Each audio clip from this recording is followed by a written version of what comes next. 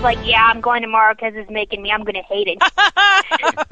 I went into hysterics at my viewing of this thing all by myself whenever I realized that Slughorn was wearing plaid. Oh my god! Yes, is plaid. Slytherin is wearing.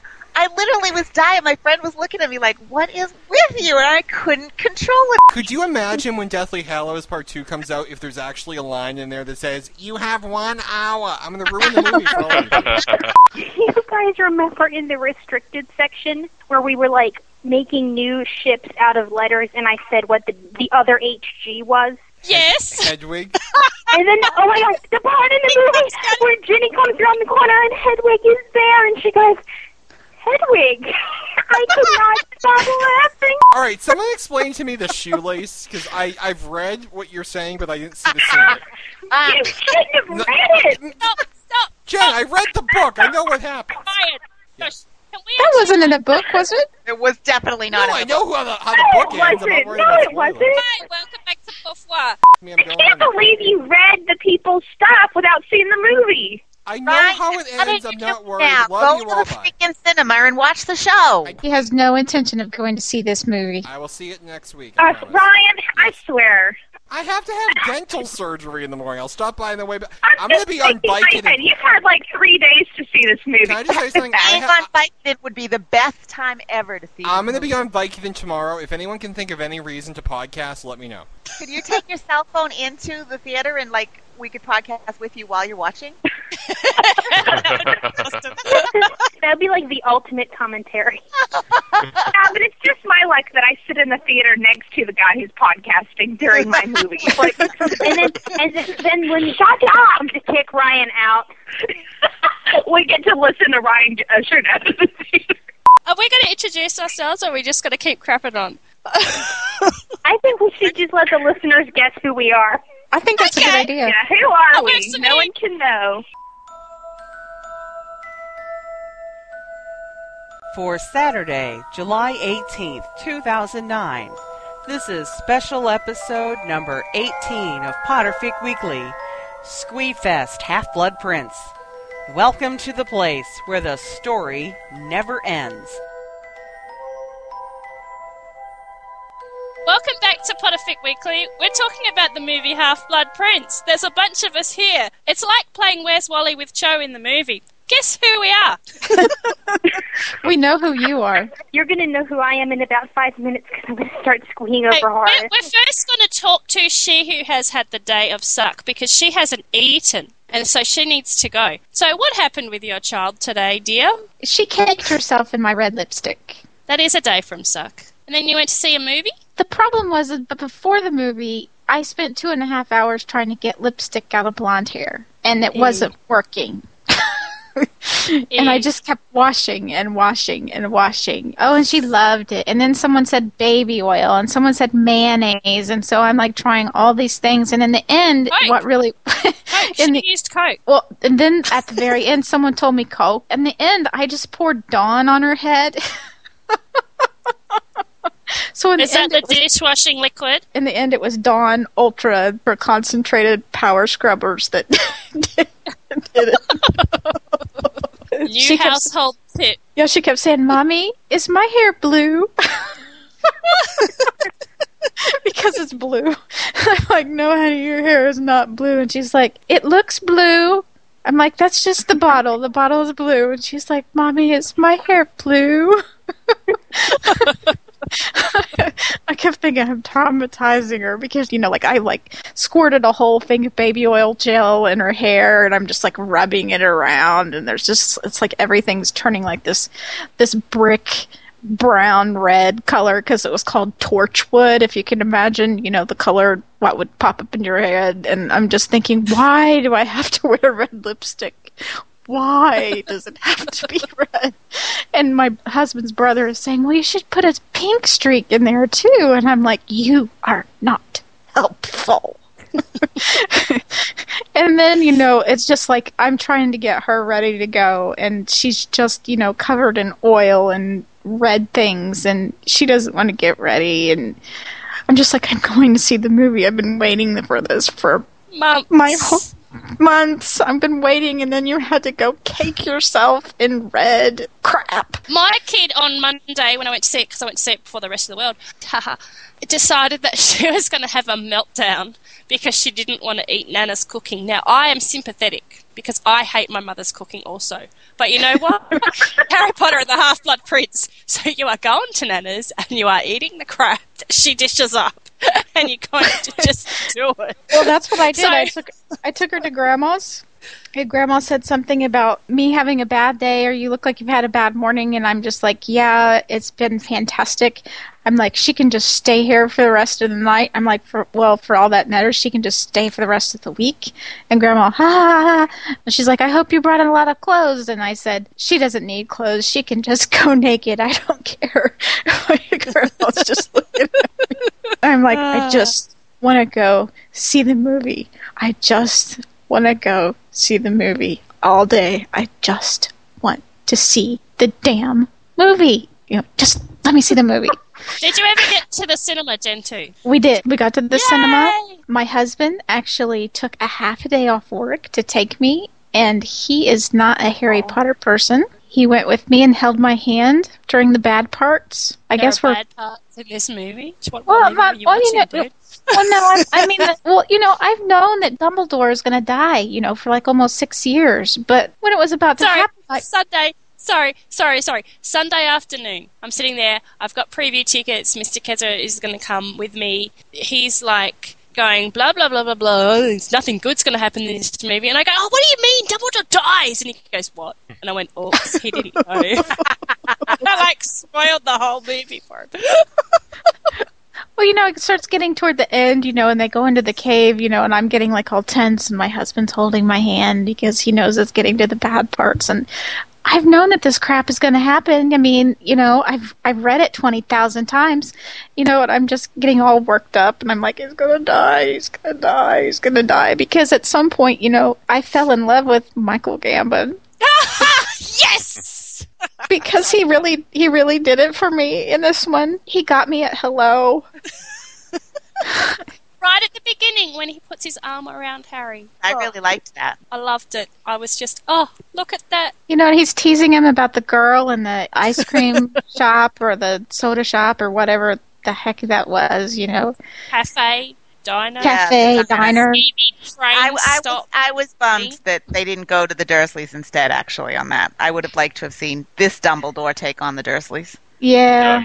I really missed the right beginning here because I just love Dumbledore meeting the Dursleys. Yeah, that's one of my favorites, is when he gives, not that he dresses them down big time, but a little bit of it. I would have liked that. I thought it just didn't make sense for Harry to be, wandering around alone. Yeah, I mean, I think they tried to pass it off, like he was being reckless and all that. I mean, I guess my thought was with the movie, there are certain creative license that they have to take to make a movie, and I've always been able to really separate the movies from the books in a way that I can enjoy them, and then I don't feel all disappointed because the book isn't exactly like the movie. And I thought they did a pretty good job of explaining themselves away with making it believable so that I didn't have to sit there and pick it apart. I don't mind the differences, the little things that get left out, even the things they add. Generally, I usually really like the little things they add. This was one particular thing that I would have liked to have seen the Dursleys on, though. I don't like that scene very much in the book, so it didn't bother me that it wasn't there. And I think the reason I liked it is that they had to set up in a way, they had to say Harry was grieving because that was missing from the book, obviously. And he says he likes riding around trains and it gets his mind off of things.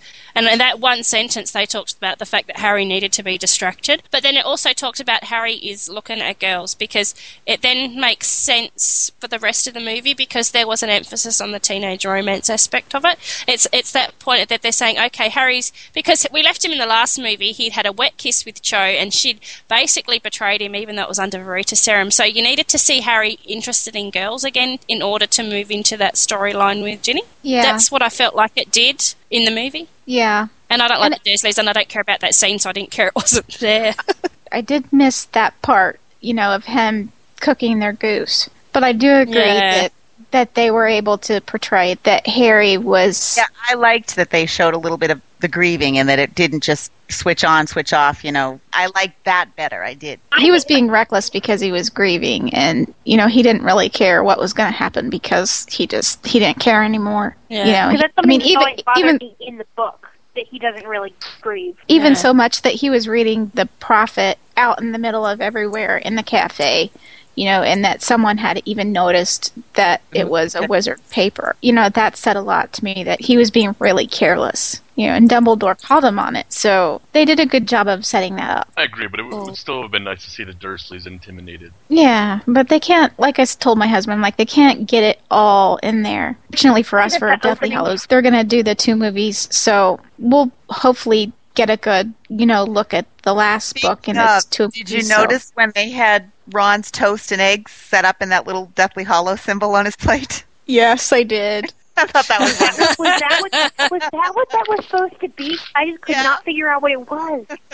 Yeah. Yeah. I looked at it and they made such a big deal of it, and it was actually a long time that they looked at it. I'm looking at it the first time, I'm like, why do they care about the eggs? And I'm like, it's significant. I know it is, and I'm just had no idea. And then I'm like looking at the second movie time I watched it and going, it's significant. I know they're making a deal of the eggs, but why? I don't know. So now I know. I have no idea why it was cut in that weird shape, and now I see. Well, it was in relief. It was the toast. So wait, what is this symbol is like the plate you see? The one they call it, we thought it was Grindelwald's symbol, but it's really the symbol of the Deathly Hallows. There was the triangle and the triangle around the toast. Yeah. The spaces between the toast was the triangles. You were kind of seeing it backwards. You weren't really seeing it like it was negative. So you were. Now I see if someone has put this toast online. Half-Blood Prince toast. Okay, so we've got lots of people who want to tell us what they thought about the movie tonight. Okay, and well, I'll Jen finish. Hasn't yet eaten. I'll finish mine up, but I would just like to say that even though I am a rabid Harry Ginny shipper, I was mostly satisfied with the Harry Ginny in this. I don't know what the hell they were up to with the frickin' shoelace. Other than, he would stand up, she would stand up, and they would have the almost kiss. But she didn't need to tie a shoe. I mean, they could have almost kissed without tying a shoe. That didn't do anything for me. It's the whole Ginny has to take care of Harry thing. I don't know. That and the cookie. The cookie felt weird. It was a really big cookie, though. I mean, it was like the biggest cookie ever. It was all like the smallest bite. I laughed at it. Every other teenage boy that I've ever met would have probably shoved the whole thing in his mouth, and he's like... But she was holding it, He had to take a bite out of it. An excuse to suck I her had the fingers. impression he didn't really want the cookie. He just took it because she was the one offering. And then he had the little icing sugar powder on his nose. I liked the toothpaste. I liked the Ron and Hermione scene so much better than the Harry and Ginny scene. I like then they gave her ample attention. They gave her final ingredient even. They did. Yes. They did. Even though technically JK, well, she says, I think it was his hair, so I don't think she even knew. So I think that, that was kind of cute. And I laughed at that. I really liked the Ron and Hermione build up in this. I think they did a good job with the Ron Hermione. I really miss the Sunlit Days kiss, but I'm hoping that they make up for it in the first Deathly Hallows, and I get to see a big fat smoochy, drippy snog in that movie. I think that's what we get from Ron and Hermione. Deathly Hallows from the reports I've heard. Yeah, I read that. I'll be ever hopeful, but I'm not holding my breath for it, to be honest with you. Yeah, me either. We do know that they are holding true to the epilogue, and Ginny and Harry eventually marry, though, so that at least yes, except that Bonnie Wright still thinks that it's 14 years. I could live without the epilogue. If I hear one more time she talks about 14 years later, I'm going to send her an email. Say, please, pick up your book. It's 19 years. Rupert Grint said 20. I'm like, it's 19, people. 19. Press me out. Who said Harry Potter people are obsessive? My husband, there was some guy at the movie, that saw the movie alone, and my husband made the comment, he's like, he's probably been at every showing today. And he's like, I think, the Harry Potter people are a little obsessive. And I said, what am I? He looked at me, he's like, my wife. Oh, good save. But the teenage romance part of it, I got that Harry and Ginny, I got that. I'm able to look past that, but just the whole Horcruxes, the memories, Slughorn was fantastic. I love the Felix. I love the Felix scene. Harry's all hopped up. That was so funny. Felix Harry is awesome. Stitches. He was great. He did wonderful in that scene. The pinchers. Yeah. My hands are going like pinchers right now as I'm saying. I know, I'm doing that too. Out of 10, what do you give it? I really have to go, I think, 9.5, because I can't do anything perfect. I'll give it a 9. If my kiss would have been there and it would have been more realistic HG, I could have given it tops. And we got Ron included in that scene at the end. That really kind of irritated me. My God. Yeah, me too, actually. Like, why was he sitting behind them in the dark? And never saying a word, just kind of, it was just annoying. They banished Ron to the corner. Like, I can't believe it. I mean, I know Hermione's super in the movies, and Hermione is Harry's only friend in the movies, but they did not have to make Ron sit in the corner, and then not even then when he did stand up and go join them, he's like 20 feet back. It's like he's in another room. To be honest, I thought Ron came off as a better friend in this. I liked the camaraderie that they showed much more of between Harry and Ron in this one. They also showed a lot of camaraderie between Harry and Hermione, which I think was good foreshadowing for Deathly Hallows. Yeah. That's always kind of been there. I did like the comment that Harry made to Dumbledore when he said that, you know, he had noticed that he was spending a lot of time with Hermione. He's like, oh, no, you know, she's really brilliant, but, you know, she's just my friend. Just friends. We're just friends.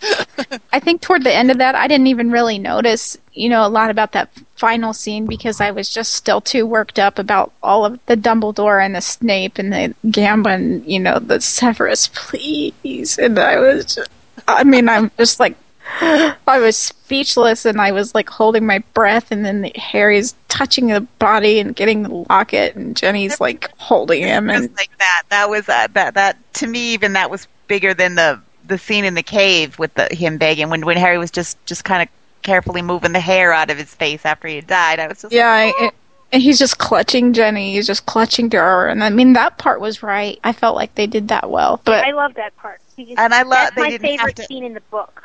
My favorite end all happy. It was good. They ended the movie, and you felt the desperation. So they did hit a lot of good points. You know, so it's the movie. You know, what can you say? It's got my 2 thumbs up, and I'll sneak off and see it again, I'm sure. It comes out in IMAX on July 29th, and I'm definitely going to see it at the IMAX. I can't wait to see it at IMAX. Is it supposed to have extra scenes or just 3D scenes? It's on IMAX, and then there are certain scenes, like the Quidditch scenes, and then the opening scenes with, you know, the bridges and the Death Eaters. Those are in 3D. Oh, God, that would make me sick, because even the way it was in the theater, when the Death Eaters were flying through the city, I was starting to feel queasy. Oh, man, I can't wait to see that in IMAX, to have it, like, on that big, huge screen and like, feel like you're in the middle of it. That would be awesome. Yeah. All right, Gen 2 has to go and eat things. Kismet is waiting with bated breath to be here. I'm going off to munch on something, because I probably should go, like, drink copious amounts of alcohol, too. It's been a rough day. Well, I hope it is a better lipstick-free day tomorrow for you, Gen 2. Me too. Okay, good night, everyone. Bye, Jen. Bye. P.S., were you going to go and see this movie? I was not going to go and see this movie. And then Keza made me. Since I was not going to see it because I knew I would hate it. You knew you would hate it. You were still so sure you would hate it even after everybody kept coming back to say how much they loved it? Yes, because I am really picky, and I have hated all 5 previous movies as much as everybody said they liked them. And I just felt like I am just too picky to see these movies. I am just too much of a cannon thumper to even have anything to do with them. So I thought, okay, I'm giving up. I'm giving up on the movies. I'm not going to see it. It just saves a lot of heartache for me when I go and I see they screwed up Horace and they screwed up Harry Ginny. And then Keza said I should go see it. And since I always do what Keza says, I went and saw it. And it was like, oh my God. I have no words. It was so good. I am so I'm sitting in the glad that you cinema. went to go see it. Hi, Kelly. Hello, Horace. I swear to God, as soon as I saw that plaid, all I could think of was I know. plaid slughorn. That's just the way it is because it was I'm perfect. sitting there, and we're watching the first scene, and I'm thinking, this is really good. He's a really good Slughorn. I like him, because I'm not a real Slughorn fan. And I'm sitting there, it's the very first scene, I'm like, P.S. needs to come and see this. And then I'm thinking, I've got to talk her into it, because she's going to love this guy. And then we're watching, and he starts wearing all this plaid, and I'm like about falling off my chair from giggles every time he comes up the screen with plaid. Oh my God. Nobody else knew why you were laughing, but I couldn't control it. It was so funny. And then they show the scene, and Tom Riddle gives him crystallized pineapple, like, I am so making P.S. come to see this. It's got plaid, it's got lovable Slughorn, and it's got crystallized pineapple. She must come. To the armchair. P.S. When you said, I'm not going to see this because, I don't want to see Slughorn look like he's, a foolish old man and yada, yada, yada. He so wasn't. I mean, it was so obvious. It was like, this is a guy who likes the good things in life, and he's so guilt-ridden that he wants to hide from everybody. I just adored him. He was such a sweetheart. Wasn't he just cute? He was just cute. Everything he said was just cute. Like when he's telling his story of the three broomsticks, and when he turns into the chair and he waves his arm, it's like, oh, that's not finished. I didn't finish chasing back. I felt so bad for him when he was sitting alone there drinking. I thought, as that teacher bailed on him, I was like, oh, like he was very sweet. And I loved his story about the fish. Oh, I know. I was sobbing by the end of the fish story. When they started talking about the fish and then poof, it was gone. And I was more watching Harry's face as they were talking about this, and his face changed, and I was thinking, poof, and I was like, oh, the character of Harry must be thinking of his parents, just kind of, something's there, and then poof, it's gone. And then it was about Lily after all. It worked really, really well. And you could sort of see the Felix wearing off. Yeah, right at that thing. Yeah. I really thought Harry was going to start crying. I mean, he looked like it, and then he was trying to be so earnest with, don't make her death any less. And it was just like, when, oh my God, when his hand was shaking when he was holding the bottle and he could. You know what? I think in this movie, the connection that he has with Slughorn that I didn't get from the books, but I started to get from this movie is that, how Harry doesn't talk about his parents. He doesn't ask questions because you don't ask questions at the Dursleys. And we always complain about that.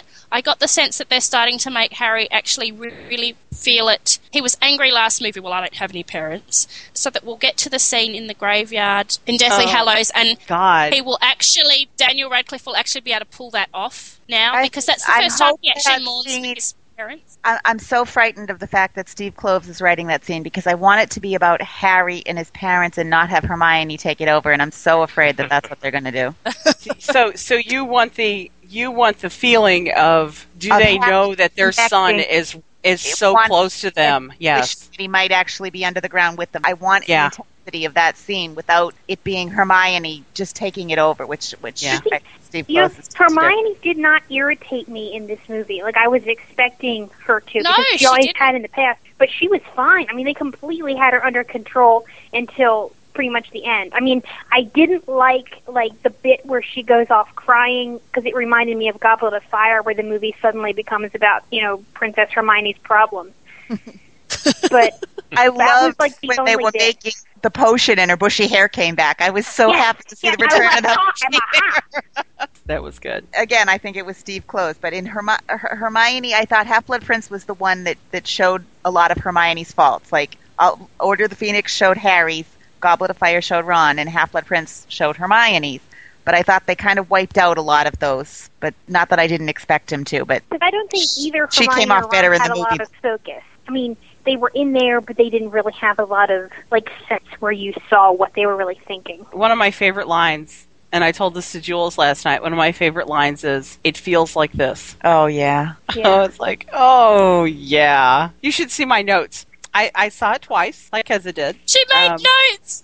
I took notes in the dark, and I'm surprised that I can even read any of my notes. I saw it at the midnight show, and I came home, and I was squeeing with Keza online at 3 o'clock in the morning. I went to bed, and when I got up the next morning, I actually had dreams about the movie and woke myself up laughing because I must have just been on that right as you wake up kind of thing.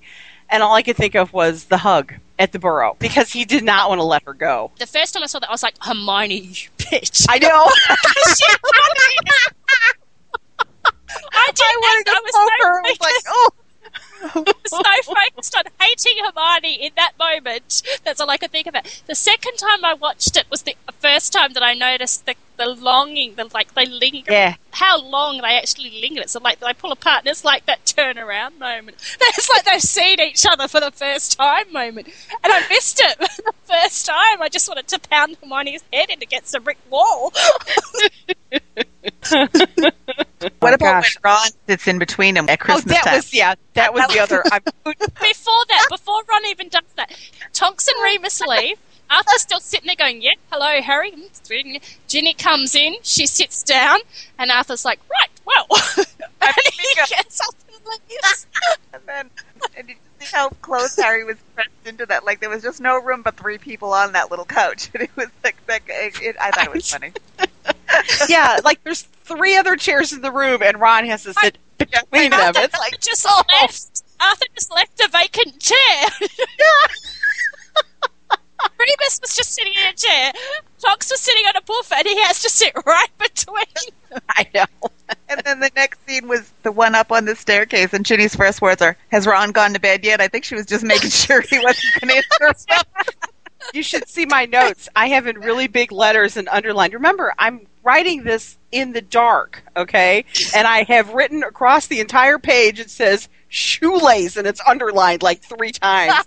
What did you think about the shoelace there, Kelly? I thought it was cute. And I guess I must be a guy because I went there. Okay. I went there, but I am a guy. So. And everyone's like, the shoelace. And I was like, okay, watching for this shoelace scene. And I'm like, well, that must be what they're talking about. Oh, it was funny. Hey, Dan, I have to ask you a question. I asked Mr. Keza this last night because I believe everything that Melinda says, right? Because, I'm her favourite. That's why. Not if you're going to disagree with me. Because I said to Mr. Keza, I'm like, okay, remember the scene and she tied a shoelace? And he's like, uh-huh, yep, right. I'm like, did you think anything naughty? He's like, what? Huh? What? And he's looking at me like I'm weird, right? So, Dan, I have to know, do boys not, boast and tease each other about sex when they get together? It depends who you hang out with, really. Well, these are guys who have lived together for 6 years now. Some guys are just really uncomfortable talking about that with each other, and then some guys, I know, just talk about everything with each other to the point where it's kind of scary. Do you think it would be reasonable that Harry doesn't know anything? Because I read fanfics, and this is the argument that Brian was putting forth, that Harry is this innocent who doesn't actually know anything. So he's thinking Harry's mind isn't going there because Harry wouldn't think of variations on the theme. And I'm thinking, why does everyone think Harry doesn't know anything about sex? Dudley Soho has a porn stash. I'm sorry, but he does. He sees the TV, he would read things at the newsagent or the supermarket, and he's lived in a dorm, and Ron has how many older brothers? I'm thinking if you're in a family with older brothers, effectively Harry is. He spends some summers at the Burrows. Fred and George aren't going to come along and mock Ron about shaving. And even without Ron, Harry has his own friendship with Fred and George. Fred and George aren't quiet about anything. I can't see them being... Yeah. Okay, only Wizard Rock fans are going to get what I'm saying right here, but who teaches sex ed at Hogwarts? Fred and George. Fred and George. But that's the thing that I don't understand, that just because there's no sex ed at Hogwarts, because a lot of fan fiction writers make a big deal about it, and Harry must be so innocent. I'm like, he's hanging out with boys. Seamus is also not a quiet person. Well, just because JKR doesn't write about it doesn't mean it's not there either. Right. I mean, she doesn't give all the intimate details of them going to the bathroom or even they say Harry never gets sick, but Harry at one point compared something to it felt like he had a really bad case of the flu. So obviously he knows what the flu feels like. He's had it at some point, but it just doesn't go into every minute detail of every single day. Sorry, I can't picture them having sex ed at Hogwarts. I mean, what teacher would you want to teach you sex ed? Professor Binns. I think Flitwick might be a hoot. Oh, God, Charms. Of course. and somebody made a point of, look how uncomfortable they were talking about their skin. They have nice skin. They're talking about Ginny and Hermione. Yeah. Exactly, These and are they're talking two people about that Ginny and Dean, and and also it's like, ooh, we don't want to think about our roommate doing anything with Ginny. Exactly. I mean, if they're talking about, you know, Who is Havarti, it would be totally No, different. Yeah, exactly. So I don't buy the argument that Harry's innocent and that his mind couldn't have gone there because he didn't know variations on the theme. Well, he knew enough to take a breath mint.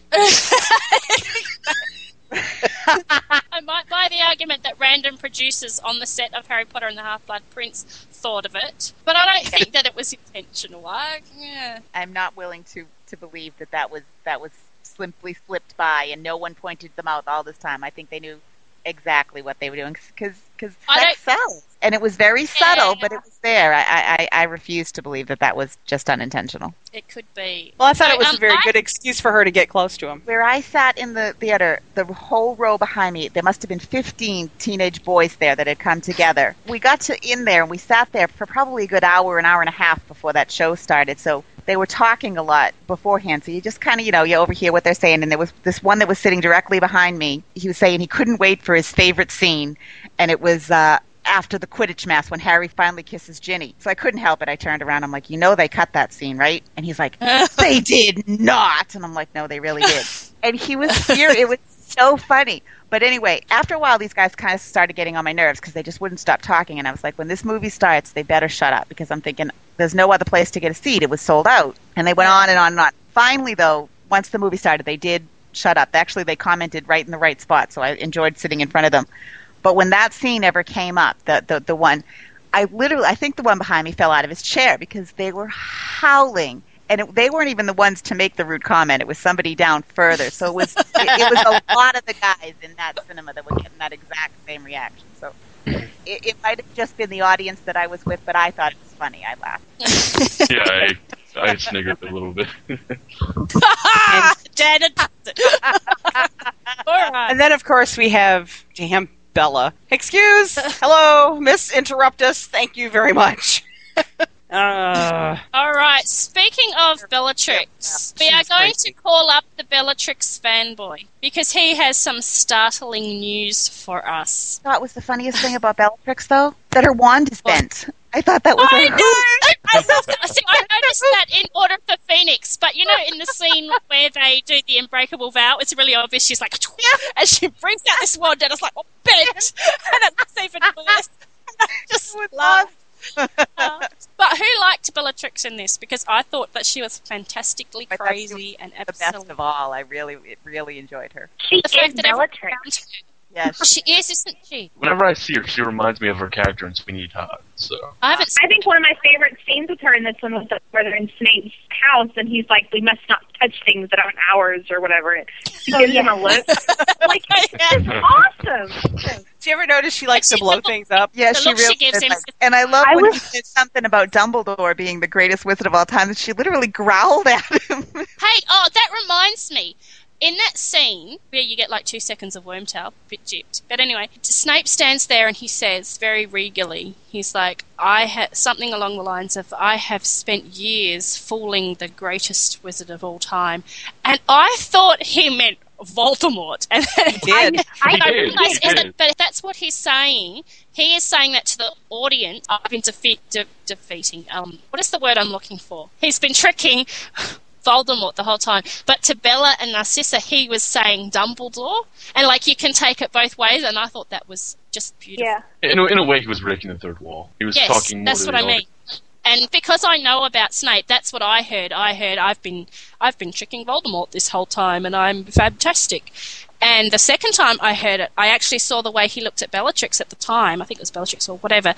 And I realized he was saying Dumbledore, in fact. Who is the greatest wizard? And it's like, I was like, oh, that's good. Yeah, I totally read it as him meaning Voldemort, because the way he says it, he stops before he talks about Dumbledore. So, Dumbledore is not the one he's referring to. I like that. When that scene started, I was just like, I think I was almost holding my breath, because I was like, oh, this is Snape, and he's going to be fantastic in this movie. And I was just like waiting with bated breath. You know, like Alan Rickman never disappoints with Snape. So it's not that I was waiting for him to disappoint me, I was waiting for him to wow me. That makes sense. Yes. I get it. Richard is here! Did he just fall off of his chair? Sorry?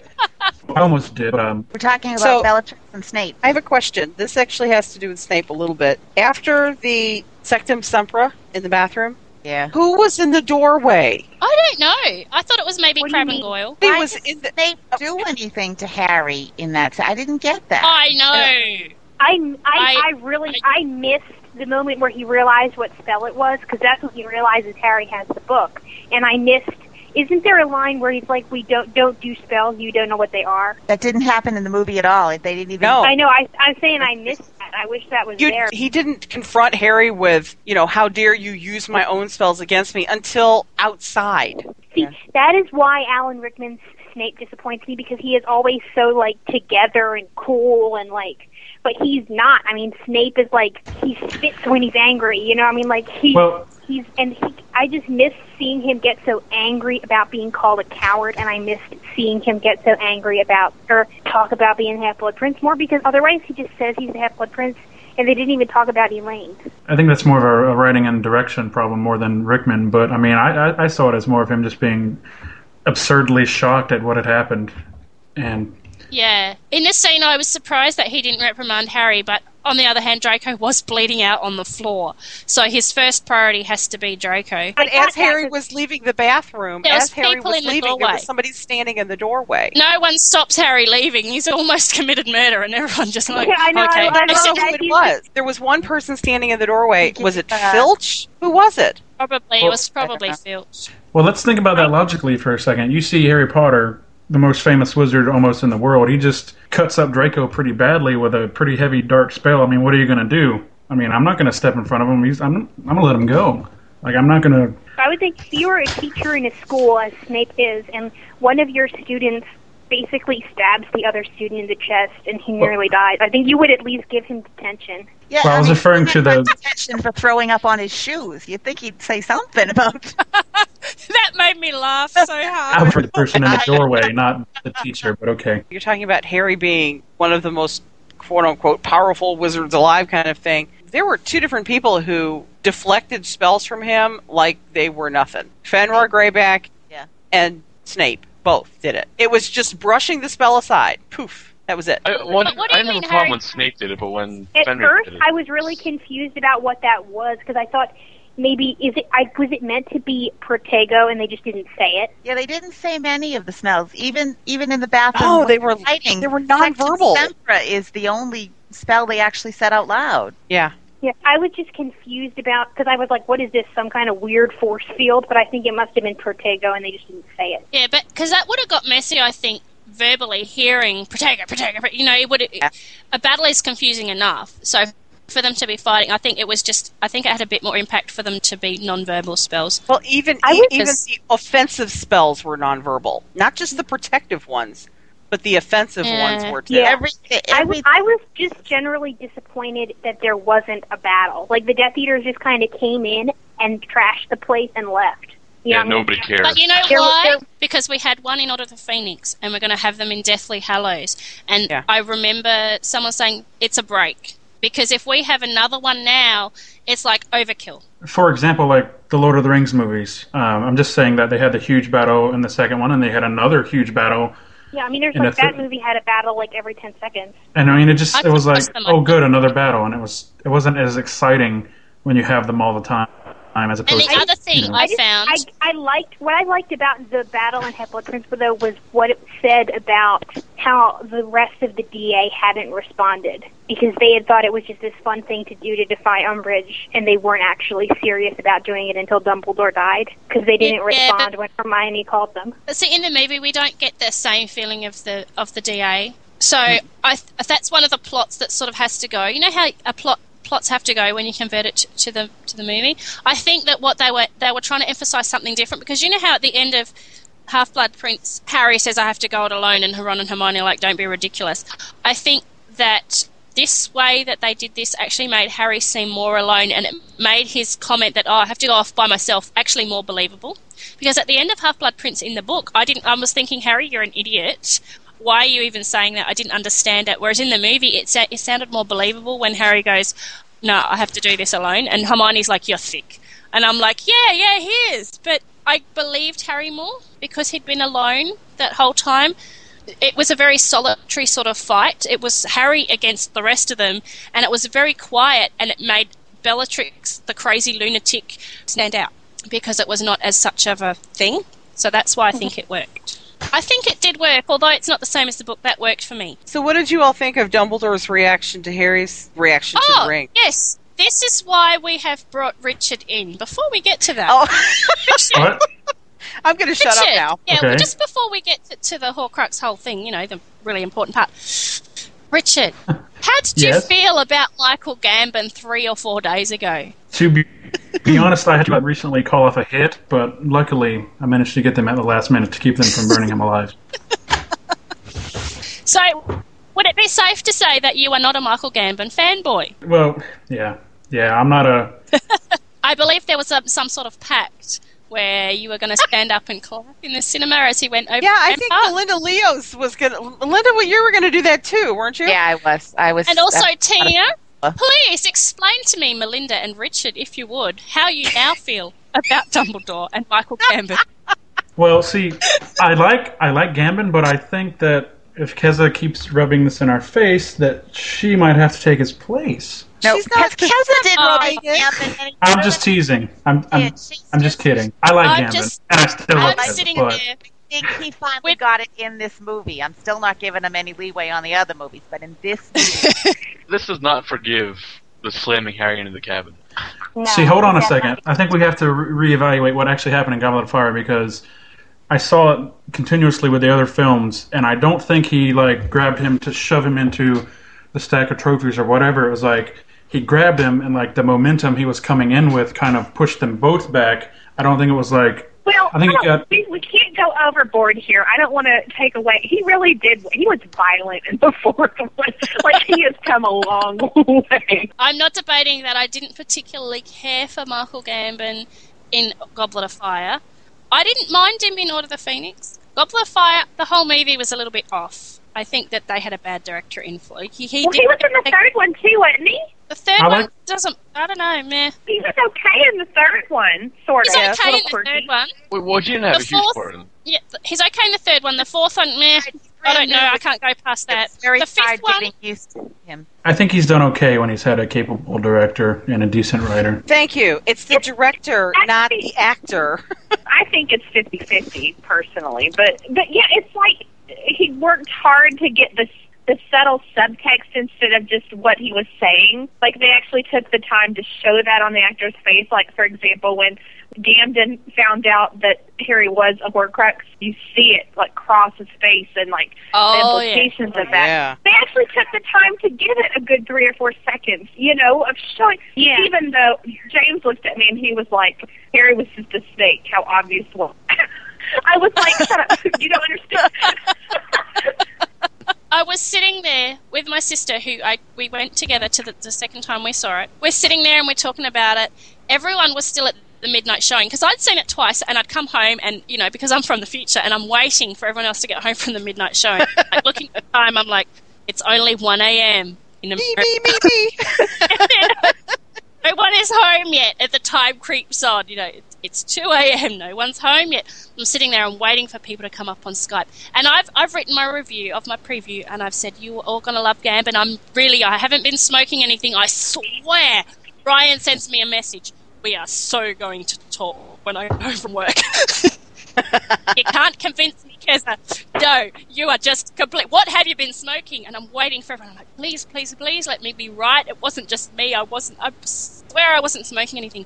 I'm waiting for the Skype to pop up. Richard pops up. And my sister and I both look at the screen and we're like, is he going to come on and tell me off? The thing was, I had spoiled myself with that clip because that was on Yahoo. And I watched that on Monday night and thought, oh my God, I got to see the rest of this.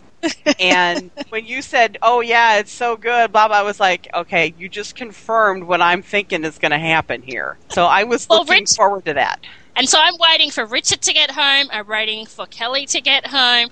I'm sitting there on my Skype waiting for America to get home from the movie.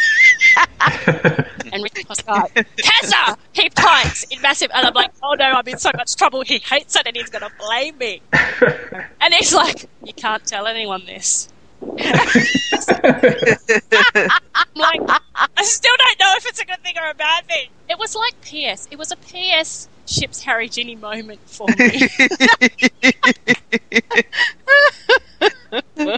He may as well have said, you're not going to believe it. I've just fallen so in love with Michael Gammon's Dumbledore. You won't believe it. It wasn't quite that bad, but I'm sitting there and I actually physically went, yes! And I bumped my fist in the air. Because I've been sitting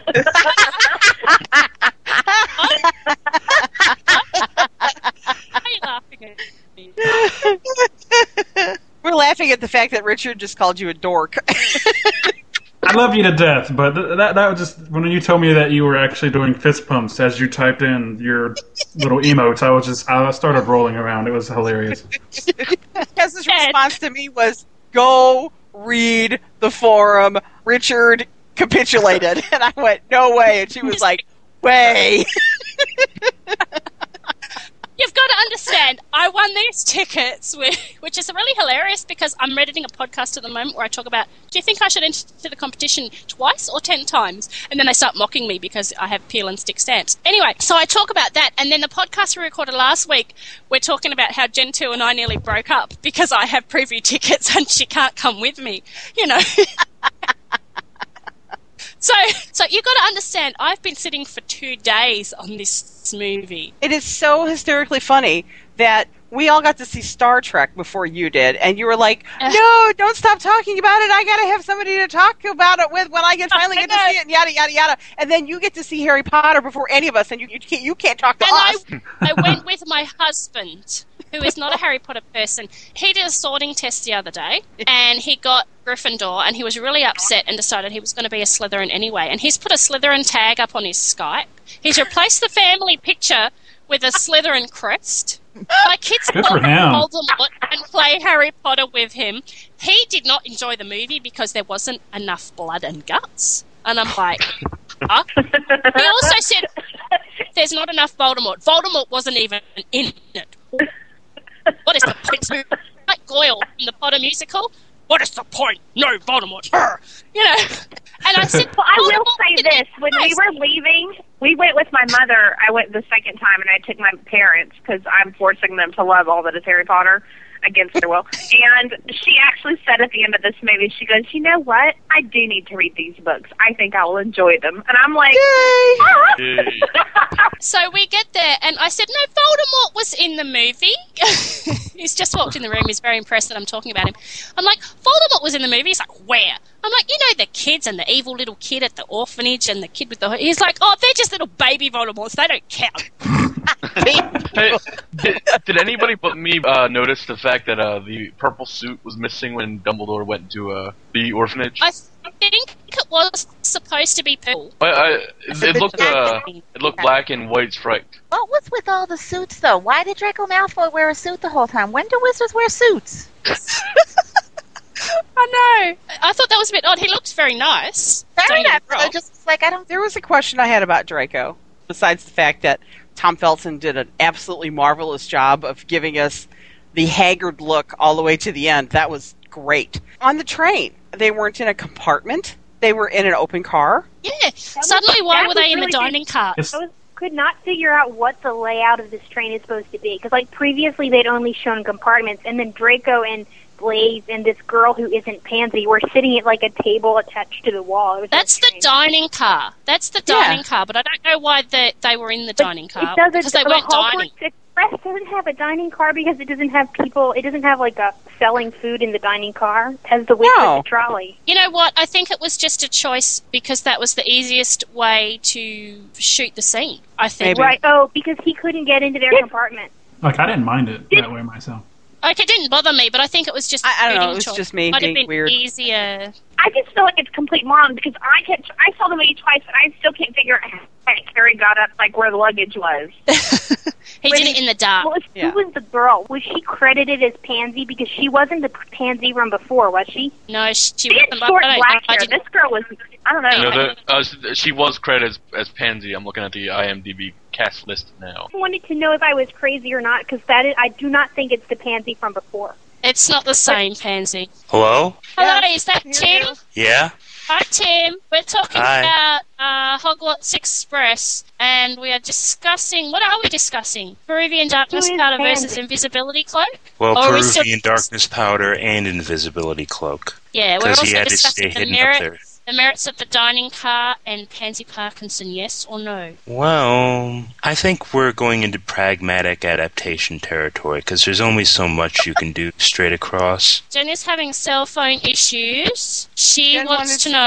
know. I wanted to know what you guys thought about how Harry got up there with the luggage. Like, there is no ladder. Jen is saying what I'm saying. He that Jen hopped is up there when it was all dark. Yeah. Yeah, but how did he get up there? There was no ladder, man. Just He used to stand on the table. He would have stepped on He Draco. levitated himself with what's it called? Levicorpus. No, Wingardium Leviosa. Can you do that? Wingardium Leviosa. No, Okay. stop. Sorry, my kids have been watching the movies over and over again. I swear I've seen Chamber of Secrets about 6 times in the last 3 days. I don't know what is... My husband sits there the next day, they've put on Chamber of Secrets, and he looks at it and getting to the end scene, and Dumbledore's holding up the book. Mr. Katz is suddenly like, hey, that movie really just ties into the one we just saw, doesn't it? I'm like, yeah. Yeah, it does. No kidding. I can't watch that one all the way through anymore. I get really bored. I was watching it, and it's a scene, and McGonagall's just come in, and she's told them, you're not allowed to leave the tower, and the thing, well, the school will have to close down.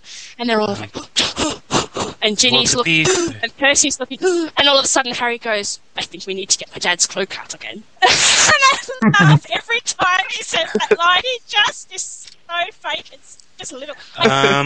If I may interrupt for just a second... I think that the first 2 movies, which are arguably the most faithful to the source material, show both the good points and the bad points of straight-up adaptation. I mean, it's extremely faithful to the source material, but it just shows that books and movies are different animals, for lack of a better term. What looks good on paper and print comes across quite different on film. Well, yeah, that's a given.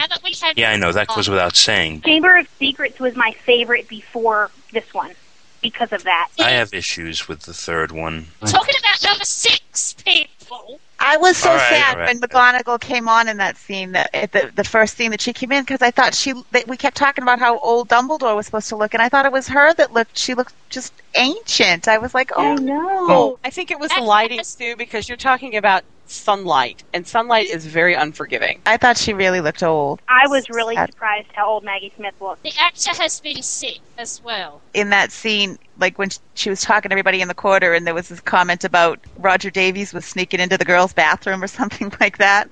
Did you catch that? It was funny. I don't think it was kept Roger thinking, Davies. I wonder if it was Moaning Myrtle's bathroom. I was waiting for Moaning Myrtle to show up when Draco and Harry were in the bathroom. Yeah, because it was supposed to be Moaning Myrtle's bathroom. Yeah. And it wasn't. Yeah, but it wasn't. It was a boys' bathroom. Did you see the rank of urinals? How many urinals do they need? Like, seriously, there was like 20 and a bunch of toilets. I'm like... That's why there's never a line at the men's room then. Yeah. It must be. It must I mean, it was probably a little bit much, but we don't skimp on those. Well, no, see, I used to clean men's toilets when I was working at McDonald's. They're all going to stand back and aim. And there was only ever like 1 or 2 urinals in there, and there's like 24 of the silly things in this bathroom. Like, I know it's a big castle, but really, You know, fit for the a, entire Gryffindor house in that bathroom. for a big castle, didn't it seem really empty though? Like every other scene was somebody running alone in a long, dark corridor. I was just like, where are all the people? I think it was Except for supposed to show how they had like curfews or something because they didn't really have people talking about the war, so they kind of showed it more subtly. See where Draco was going to the room of requirement, and before the Death Eaters arrived, there were people in the hallway. You could barely see them, but they were around the corner from the door. that you see him turn right and go down the hallway away from the camera. And just to the right, in the shadow, were like 6 people. They were all talking. And that's when McGonagall was telling them, go back to your dormitories. Because they were along the hallway there. And there was people snogging in the hallway just there. That's right, there were. Tim, we brought you on the line for a moment to talk on our Harry Potter and the Half-Blood Prince movie Squeefest. We've spoken to Jen too, who had to hold her husband's hand during the cave scene. We've talked about Richard's turnaround moment where he now is in love with Michael Gambon. We have spoken to PS. What did we talk to you about, PS? Horace, how could I forget? So what was your favourite part of the movie? That's a tough one. Well, to be honest, I'm kind of ambivalent about the third book in general and the storylines. I mean, I'm... Third book or the... Wait, the third book? This is the sixth book. I mean, I was kind of ambivalent about it in general because it became obvious it was just the first half to a longer story. I mean, even I've called it half-baked plot from time to time. Some of the best moments in the book were left out or modified so that they didn't resemble them as much, but okay, I admit I'm stalling a bit. It's really hard to say. I'll admit, I liked it from beginning to end. There are a few parts that I liked more than others. Which character did you like the best? Did you have anybody who thought gave a really stellar performance? I liked Harry and Dumbledore in this one. I liked how they became obvious from the beginning of the film that they were trying to establish a kind of mentor-student, almost grandfather-grandson relationship between Harry and Dumbledore. Like, it picks up like right where the 5th movie left off, and I liked that. I liked Harry's character growth. I still hate that Cloves gives Hermione all of Ron's best lines, but the character growth is good because you can see quite a bit of it. Uh-oh, we lost somebody. Who did we lose? Yeah, it's Jen. Okay, here's what we're going to do, Tim. We're going to get your feelings on the movie, and we're going to get Richard also to sign off, because what happened was when I pulled extra people in, Jen started to drop. We're going to ditch you now. We can't have this many people on the line. Quite a bit of it was different than the way I saw it in my head, but the imagery was good, the setting was good. It made Hogwarts go from looking very warm and very inviting to very cold and foreboding at just the right moments. I really enjoyed the cave because it looked scary and foreboding, and you could tell they put a lot of thought into it. Heck, you could tell a lot about a lot of those settings in this film. It was very well thought out. I think they're really starting to hit their stride with these movies. I think they really started to hit their stride around the 5th movie, and that they just keep getting interesting. I like that you can be broad strokes about the book. You get the basic points, and it's enjoyable, and you have a lot of the best moments. They put a slightly different spin on it, and it's enjoyable. So overall, you give the movie what out of 10? I'd say about an 8.5. That's a good rating. Would you go to see it again? Oh, yeah. And what was your favourite scene? The Aragog funeral scene. I enjoyed that. I don't know if I have favorite scenes. I enjoyed it from beginning to end. There were good moments and good character moments. Cool. Richard, what was your favourite scene? Well, I'm kind of conflicted between a couple. One is, well, the first half of Felix Harry when he's interacting with Horace at the greenhouse and the whole... Yeah, that was awesome. That whole sequence was awesome. Yeah, well Horace then, okay, come on. Harry, sir! Yeah. How did you get out of the castle? Through the front door. You hated it back. It was funny. It was good funny. I really enjoyed the Spinner's End scene too. I wasn't expecting them to put that in. Like, I was dreading that it was going to be cut, but it made it, and I was glad with it. It looked really good, and just those two are best scenes for me. I mean, a lot of them were good, but those two stand out the most for me. I have to say I agree. So what would you give it out of 10, Richard? Out of 10, probably a 9. All right, and before you go, can you say one last thing for me? Maybe. Say Michael Gambon rules. Well, Michael Gambon doesn't rule, but he is Dumbledore. How's that? All right! Awesome. Okay, we're going to try and get Ben back on the line. So we're going to say goodbye to you two guys, and thank you for coming on the podcast and joining us and giving us your take on the awesome, awesome movie. Bye, Richard. Bye, Tim. Bye, Bye, guys. Bye. Bye. Now, Sue can't join us. I was going to call Sue, but Sue is canning. Right. Okay, so what we need from her, you get a I'll rating ask her. from Sue and a favourite scene, Dan. Hello. Hello? All right, what's your favourite scene, Dan? As an HG fanatic, I mean, even Who though on we the didn't line get, is not a HG fanatic? Hands up. Oh, that would be all of us. Sorry, go on. even though we didn't get our Quidditch kiss, I would have to say the Room of Requirement. I mean, it's the only thing we got. Yeah. Well, it's the biggest thing we got, really. I love the Room of Requirement because I don't like the Quidditch kiss. I think it comes out of the blue, and I don't like the way it flows. But the Room of Requirement, if the Room of Requirement scene had been the one in the book, I'd have shipped HG from the book. Yeah, she says But that. Instead, it took Melinda Leo to win you over. Hey, has everyone here seen the Harry Potter musical? I have not. What? Harry Have Potter you seen musical? the very on YouTube? Melinda, you've seen it, haven't you? Yeah. Did you like your little nod in there? Who's little You nod? don't know what I'm talking about, do you? No. In the scene where Harry dies and goes to Dumbledore, Yeah. and Dumbledore gets out the list and says, "I've got a list of things I have to tell you," and he says, "You're the 7th Horcrux." And I was like, "Oh, they've read it. They know Melinda too." Because the only time it's ever referred to as the 7th Horcrux is the title of your fic. Anywhere else, I'm like, they totally know about that, because it was a big scandal. And I'm like, oh, Melinda Leo got a little nod, woohoo. And then I was like, oh, fangirly, I know. Yeah, I don't think it's that, but that's funny. One more fangirly moment to Melinda is that throughout the movie, I was thinking not when I get home I'm going to reread Deathly Hallows. I was thinking when I get home I'm going to reread 7th Horcrux. Aww. That's awesome. Yay, P.S. I have Sue's information. Sue said she liked Harry on Felix, the cave, and Slughorn as a chair, and Albus helping clean up afterward. And she said the rating was harder because she was disappointed, but she thinks it was more because of the kitten missing and it being really, really late. And she said go with an 8 out of 10. Now, in the movie, maybe I'm remembering this wrong, but wasn't in the book, it wasn't a Muggle's house, it was Slughorn's house, correct? No, it was Muggles' houses. They were It was Muggles on holiday. Yeah, It was they're a in the Muggles Canary house. Islands in the book. In the book, Yeah, I think they're in the Canary Islands. It is the Canary Islands in the books. It says Yeah. he's been moving around since the end of Goblet of Fire. He's Yes. been moving around since the end of Goblet of Fire because he believed he was back when Harry initially said that. Yeah, he doesn't stay anywhere longer than a week. Right. That is not his house. I thought it was interesting that he carries the shelf with him And the piano. All the pictures. and the piano. Because he says, if I can nitpick, I miss that line because he says you better not let them catch you moving into piano. Keza, I know where you're going to go. The picture that was leaked, remember? There was a Yeah, and picture Harry was sitting playing the piano at the and piano. Harry doesn't play the piano. I'm like, well, that wasn't even in the movie. Actually, And I it thought was- it leaking. There was a they're couple all of different complaining. things that weren't in the movie.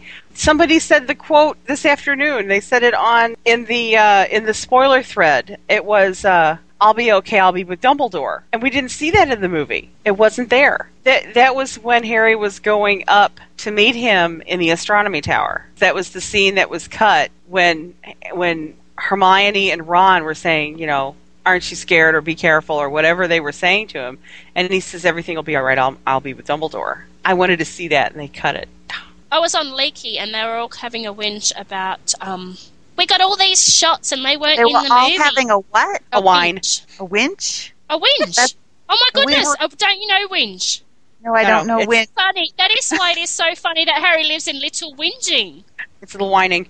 Little whining, that's how I pronounce it too, yeah. It wasn't until I heard it on something that I realized it was whinging, yeah. Yeah, I never Whinging. knew And you the actually wings- said the G. It's not the same as a whine. A whine is like, Mom, I don't want it. Like you drag out, and you talk through your nose, right? That's What's a whining. A whinge is more having a bitch. Often it's combined with a whining tone, but yeah, Same Art for the same thing. Junior is a whinger because it's like, oh, that Mrs. Number 2, she hasn't watered her lawn and it's going to bring down the whole street. That's a whinge. Oh. You see? See, you That's learn why it's something so every day hilarious talking to like- Tessa. That the Dursleys live in Little Whinging. It cracks me up every time. Just awesome.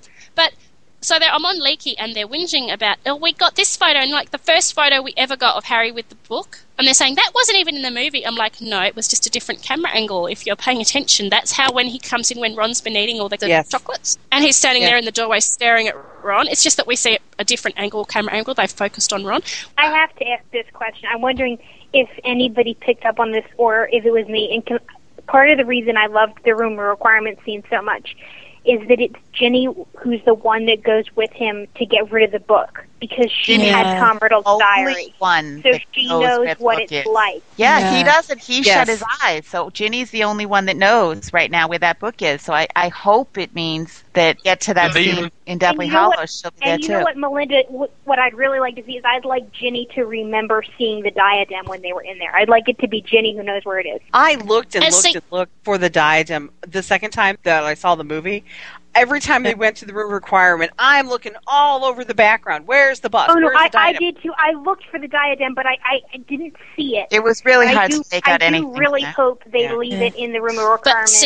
In Deathly Hallows, it's Ginny who takes him to it. They never said anything about Hufflepuff's cup or something from Gryffindor or Ravenclaw. They didn't sound like Horcruxes can be anything. They did talk about him collecting trophies. They did talk about him collecting. Yeah, but it's trophies. It could be ordinary objects. Somebody's going to have a brain fart and figure it out, and it's probably going to be Hermione. I know it. Yeah. Well, Dumbledore leaves Harry stuff in his will. He's probably going to leave a letter. Ron and Harry are going to look at the letter and go, what the hell is he talking about? And Hermione will go, oh, I know.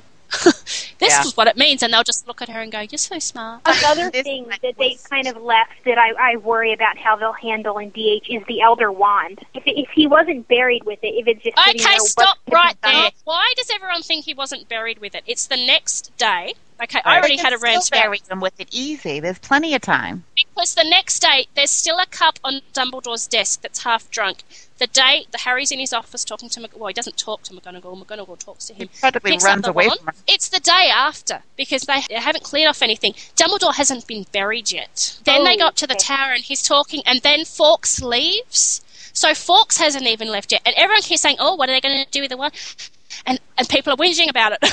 And I'm sitting there going, he's not buried. They just wanted to point out the wand so that you're prepared for it in the next movie. But you could see, and everyone's saying he hasn't been buried with it, All over Facebook and Puffwa and Leaky, everyone's been going, he hasn't been buried with it. I'm like, no, because he wasn't buried the next morning. I mean, in Western society, we don't bury people within 24 hours. There's no religious need for it or sanitary need for it. So Dumbledore wasn't buried yet. I just jumped to like terrible conclusions because I had images of Dumbledore willing him the wand and like him having it the whole time. And I think that people read too much into all that, and I had to stop you because it stressed me out. I like how, like we keep saying, it's Hermione that's going to figure everything out. But I liked how in this one they showed Harry's intelligence and how he was following Dumbledore's thinking more and more. Like, Dumbledore didn't have to say much about Slughorn, and he's like, do you want me to let him collect you? He kind of was just, I liked that, showing that progression of Harry just catching on to it all on his own. He trusts Dumbledore, then he still doubts him a little bit when he's talking to Remus. He hasn't, it's like he's not blindly following him. He's building that relationship with him because he's like, you can sort of see the cogs turning over in his head. He's like, Dumbledore trusts me enough to bring me along to this, that, and the other. And like you said, when he says, you said he'll try to collect me, do you want me to let him? Like, they're working together in concert sort of thing. But, you know, one of the funniest bits, you know, when they're leaving the Three Broomsticks and Hermione looks half drunk. I don't know how many butterbeers she's had. And she's like, la, la, la, la, la, la. Hold on. Oh? Yay! Hi, Jen. Oh, no. Oh. Can you hear me? Can you hear me now? Yeah, not really. We could hear it's classic Puffer. Classic Jen is what it is. That was funny, I like that. But before they get to the Three Broomsticks, and she's like, I needed to look up Half-Blood. And Harry and Sherlock are like, and you went to the library. Answer the phone. Hello? Hello! Yay! We were just going to wait for you to talk about Hermione. Wait, what? Hermione. Big bushy-haired girl? Yeah. Yes, Hermione, yes. Library girl. Library girl. I love that scene. Harry and Ron go, yeah, the library, and what of it, you know? And I love the way that Ron says to Harry, you carry that book everywhere. You even sleep with it. It's like hanging out with Hermione. And she's like, hey! It showed their camaraderie. I very much like the way the friendship was portrayed among all of them. Even when Lavender and Ron kissed there for the first time, Harry had a big grin on it. You know, he was laughing along with Ron for Ron, and it wasn't until he realized that Hermione was upset that he turned to her after that. But it was like, it very much showed him on both of their sides. I liked that. Yeah. Well, it reminded me so much of that scene in the fifth one where Harry has the moment about Sirius and he falls down and Hermione's the only one that noticed artistically. Yeah. The one that I thought after they got out of the three broomsticks and Ron was trying to talk about, did you hear her talking about snogging? And she flings her arms around both of them, and I'm thinking, Hermione's had a little bit too much butterbeer. If you noticed, when they were in the three broomsticks, the camera kind of focused in on the table, and Ron and Harry's butterbeers each maybe had a sip on it out of it, but Hermione's was gone. It was completely empty. And I like the other thing is, you know, because they're sitting down and Ron goes to sit next to Hermione, because Harry actually says, no, sit next to me, because he wants the way clear to Slughorn. But, you know, Ron was going to sit next to Hermione, and I thought that was interesting too. And it was after that we had the conversation about, she has nice skin. It's the best conversation. Although, wait, before we move on, the scene in the bar. The one broomstick. I can't think of the three broomsticks. I'm having a moment of one broomstick. Why did Harry make Ron sit next to him? Because he wanted Slughorn to be able to see Harry right across, so the seat in front of Harry was open. Right. Slughorn was just like, I didn't quite get it for some reason. Yeah, it wasn't to put Ron in direct sight of watching Dean and Ginny in the clinch across the room. Trust me. I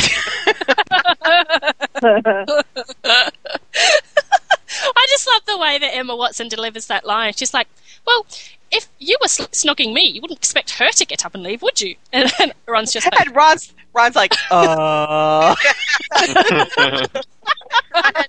What? Really heard that, right? Yeah. It's like, rewind that. What did you say? And Harry the whole time is focused on Slughorn. He's not really even paying attention to them, because he even looks at Ginny and he's sort of like, you could sort of see his face. He's just like, oh, no, I don't want to see that.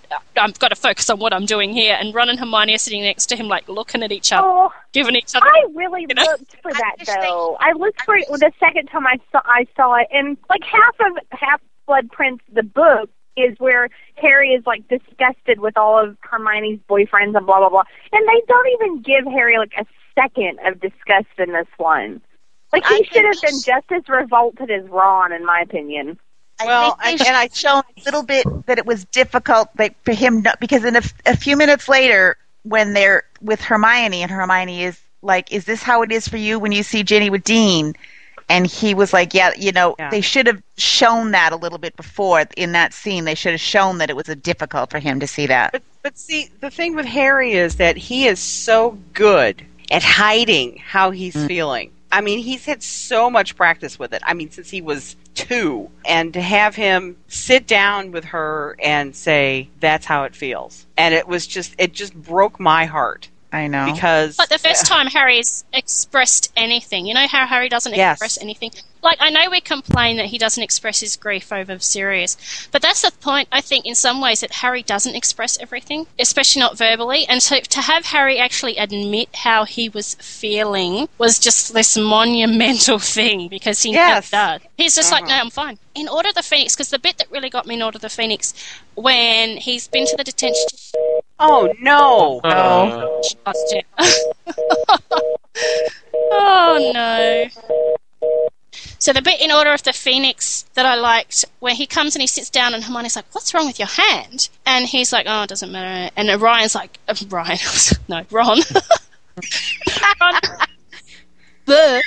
Ron's like, the parents will want to know. And Harry's like, yeah, well, I haven't got any of those, have I?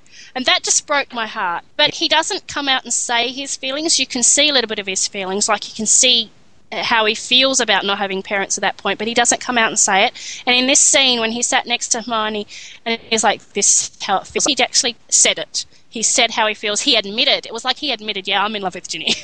You know?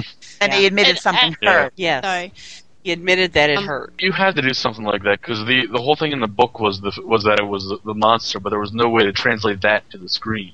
yeah. Right. See, the first time I saw They had it, to find a way to get him to say, "Yeah, I'm definitely feeling this way," and I thought it turned out pretty good. well, see, the first time I saw it, I was annoyed from the get-go when Hermione pushed Ginny away to hug Harry, and I probably was reading...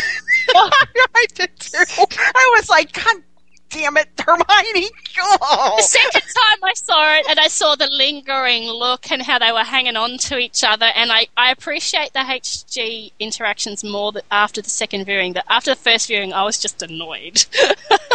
No, I like the fact now that she could walk past him and say, things like, "That's about time." And they were right. Yeah, They were right on the same page. They were. It seemed They like were- they they- were in sync pretty much through the whole movie. They Yeah, played I off like- each other really well. And I liked how she was the one, like during the Quidditch scene. I'm not sure why she was the one standing over there next to him, or maybe she was just the only one paying attention, whatever. Yeah. I liked how she backed him up and got everybody to listen, because being the youngest kid in a family of 7, I think she would have had to learn to have done that a long time ago. So I thought it worked really well for her to be the one to do that. And I think the other thing is when Harry arrives at the burrow, he looks up to it and he sees Ginny sitting in the window, and I was just like, Yeah. oh. And then And it's the like he big grin on sees his her face. first, and then Ginny is the one that comes down, and she sees the owl, and she sees the trunk. I just think it's really cool that Ginny was the first person he saw, and she was the first one to see Harry. Yeah. Well, I also like the fact that she ran over to give him a hug. It was like, I am Yeah. so happy to see you. You know what made me laugh? They're all sit there. She's like, "Mom, is Harry here?" She's like, "What? Harry? Harry who?" I'm like, "How does she not know who Harry is?" That didn't work at all, yeah. Well, I think that was rather. I think I that think was it a tease. She was so much teasing her. She knows. I mean, come on, Yeah. she's her mother. Harry who? You think I know if Harry Potter was in my house? I mean, come on. It made me laugh. It's almost like you're saying, "I haven't got him. Have you got him?" I haven't got him. Have you seen him? And then Hermione comes along and she's like, "I can hear an owl. Harry must be here." I'm like, how does she connect the owl and Harry? Well, it's kind of a nice change from the beginning where, like in the first movie, there's absolutely nobody taking care of him, and now even though they can't find him, there's a whole house full of people that are obviously doing it. It's like, I think I know if he was in my house. Well, apparently he's wandering around somewhere. And then Harry's voice is like, "Yeah, apparently I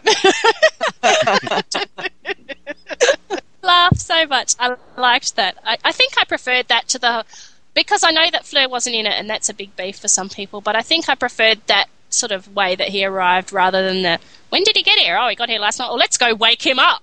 Yeah. I don't think we're getting Jen back. Am I the only one that jumped when the Inferi is No. grabbed? And I jumped the second time, too. I not only jumped, but in a 10 a.m. showing full of children, I said a bad word.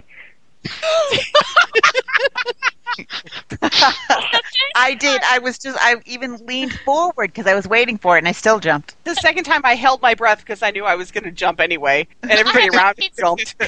Did he drink the water in the book? Because that is phenomenally stupid, I just realized. Because you don't know what kind of water that is. It could be poison water. It might not even be water at all. I don't think he did. No, they don't ever drink the water. And I think at another point they mentioned at least that it was fresh water because the seawater was outside, but it was fresh water inside. Yeah. Well, you notice that he dipped that in twice. And the first time he dipped it in, he touched the surface of the water, and Dumbledore's light sinks into the water. And that's when he does the Lumos. When he goes to scoop the water the second time, he puts his hand down into the water.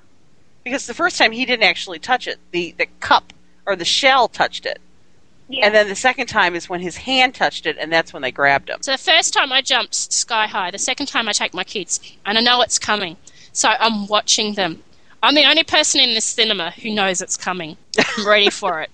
It's packed to the rafters in this cinema. And so I'm waiting because I'm like, is my 5-year-old going to be completely freaked out? So I turned away from the chick sitting on my right to focus on my kids who are to my left. And I didn't jump the second time because I was gearing up to, protect my kids. I'm like, it's okay. The chick on my right jumped so far out of her seat. I started laughing because I was the only person who didn't jump. The whole cinema went, and I'm laughing, and it's this big moment. Harry's drowning, and I'm going, it's not you all.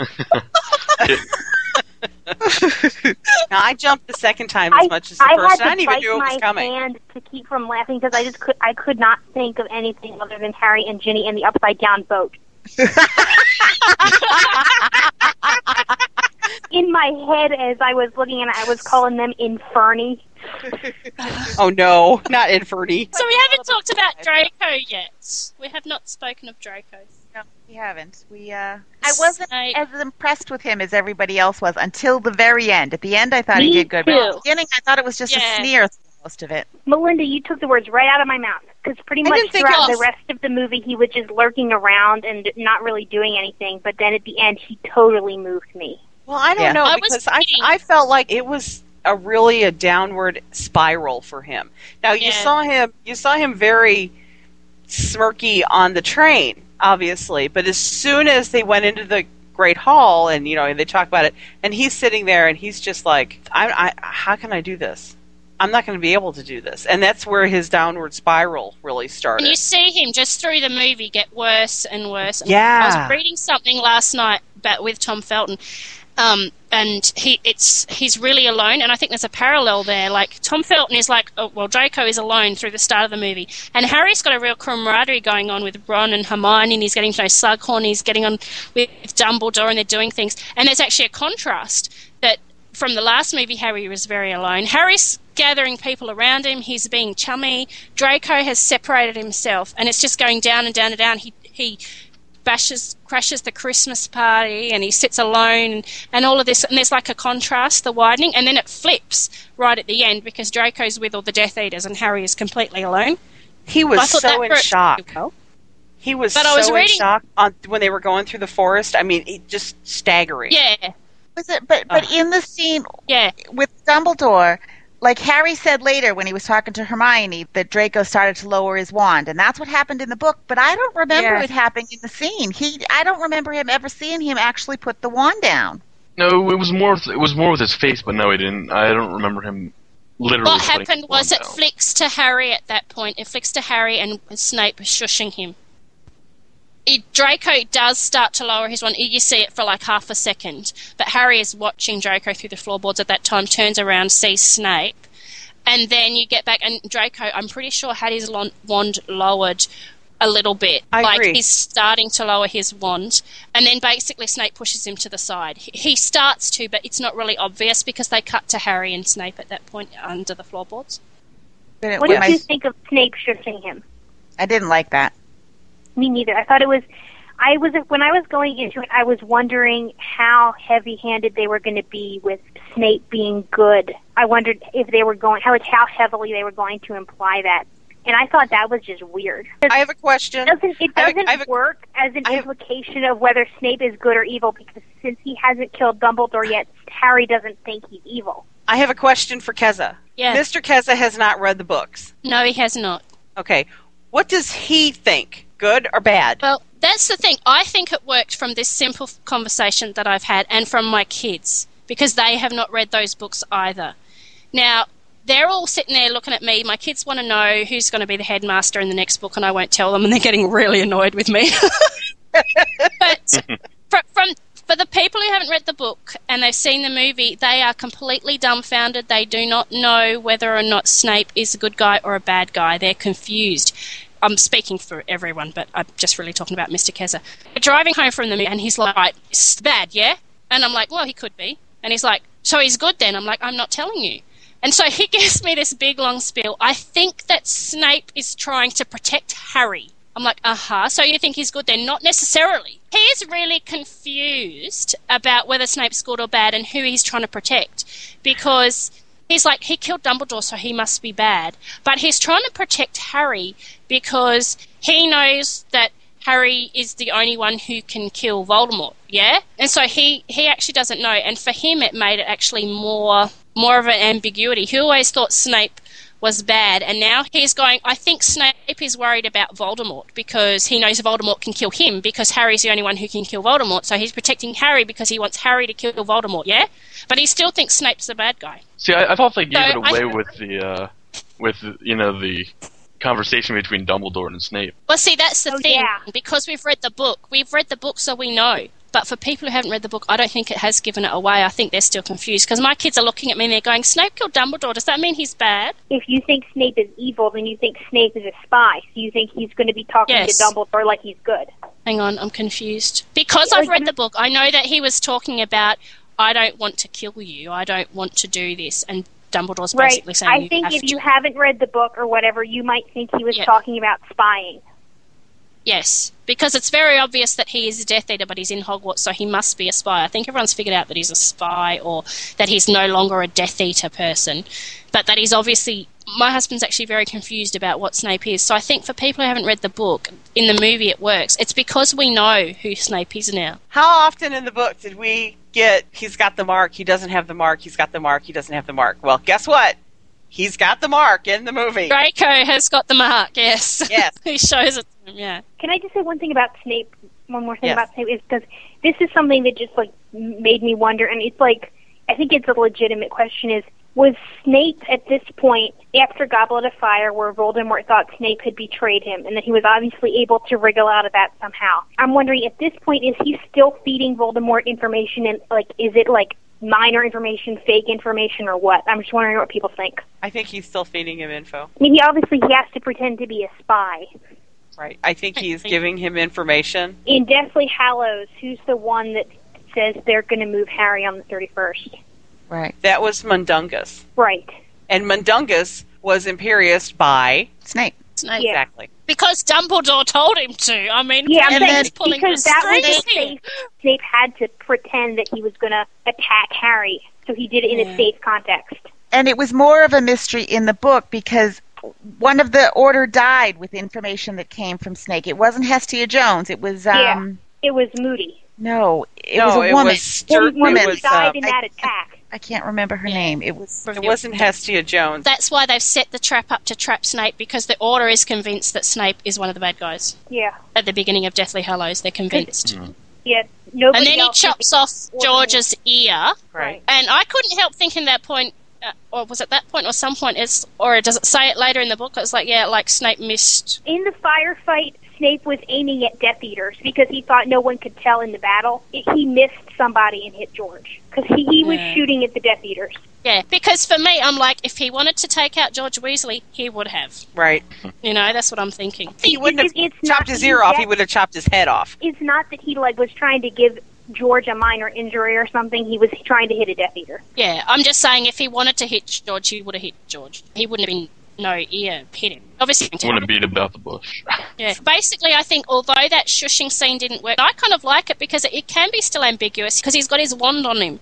And he's either saying, be quiet or I will shoot you, or he's saying, shush, I have to do this as the good guy. You know, like, I think it does still work because he's holding his wand on Harry as he says it. And he does justify at the end why he hasn't killed Harry. He belongs to the Dark Lord. He makes Bellatrix leave him for Voldemort. So I think, especially for a non-book person, I think it does actually work. And I know a lot of people who read the books don't like it because they think it gives it away, but I think that's only because we know the ending. I think the vast majority of the people going to these films have read the books. Yeah. Yeah.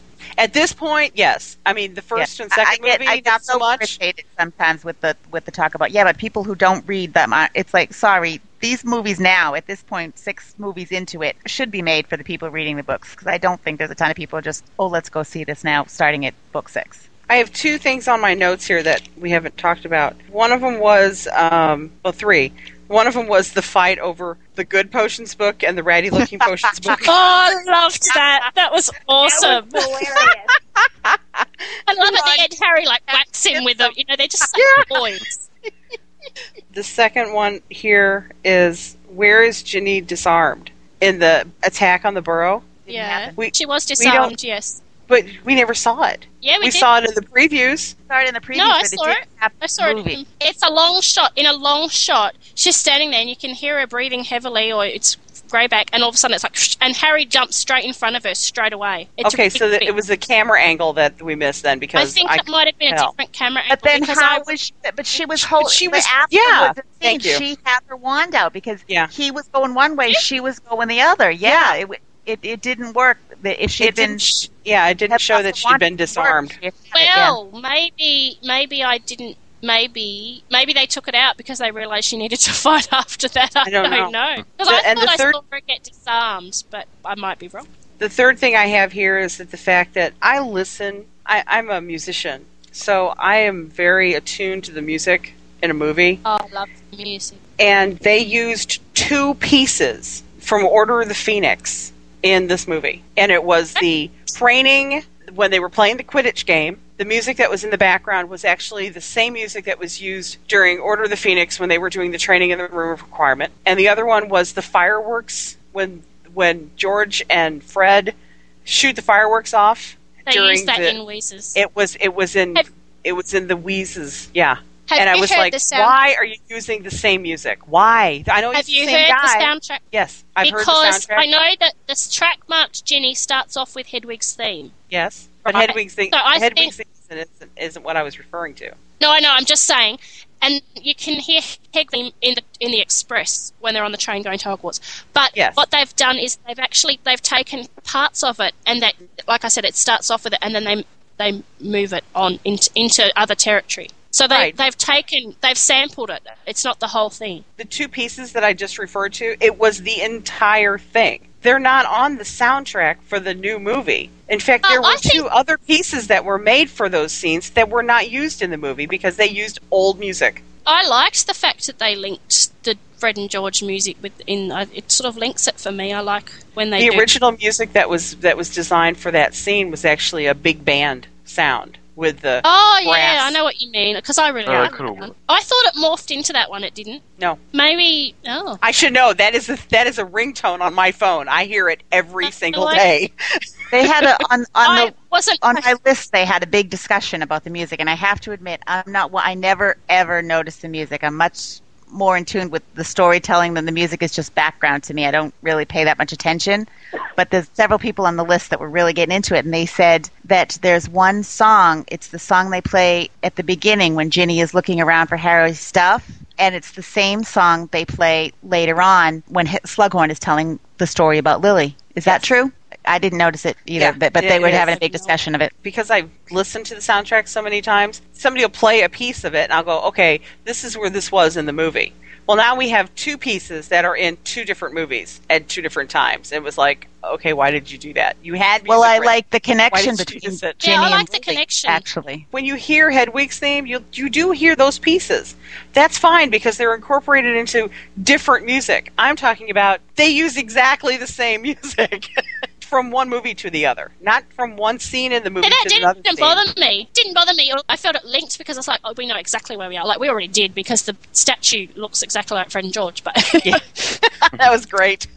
I love that. I liked the music that comes along. You know, the attack at the Burrow, which I think I enjoy personally myself. I like the music that goes with that and how it comes back at the end. And I sort of associate it with the Bellatrix, the real thumping music that goes with the bad guys. I liked that piece of music. We didn't talk much about the Burrow scene at Christmas. No, and we also haven't mentioned Lavender, and I think she definitely deserves a mention because she was breathed into the glass and made heart with the my God, it was rolling.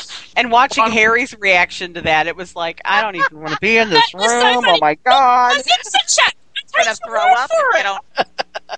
I nearly cracked up in the hospital when she actually called him Wan. That one. I know. It was even more funny with Snape's face when she called him one.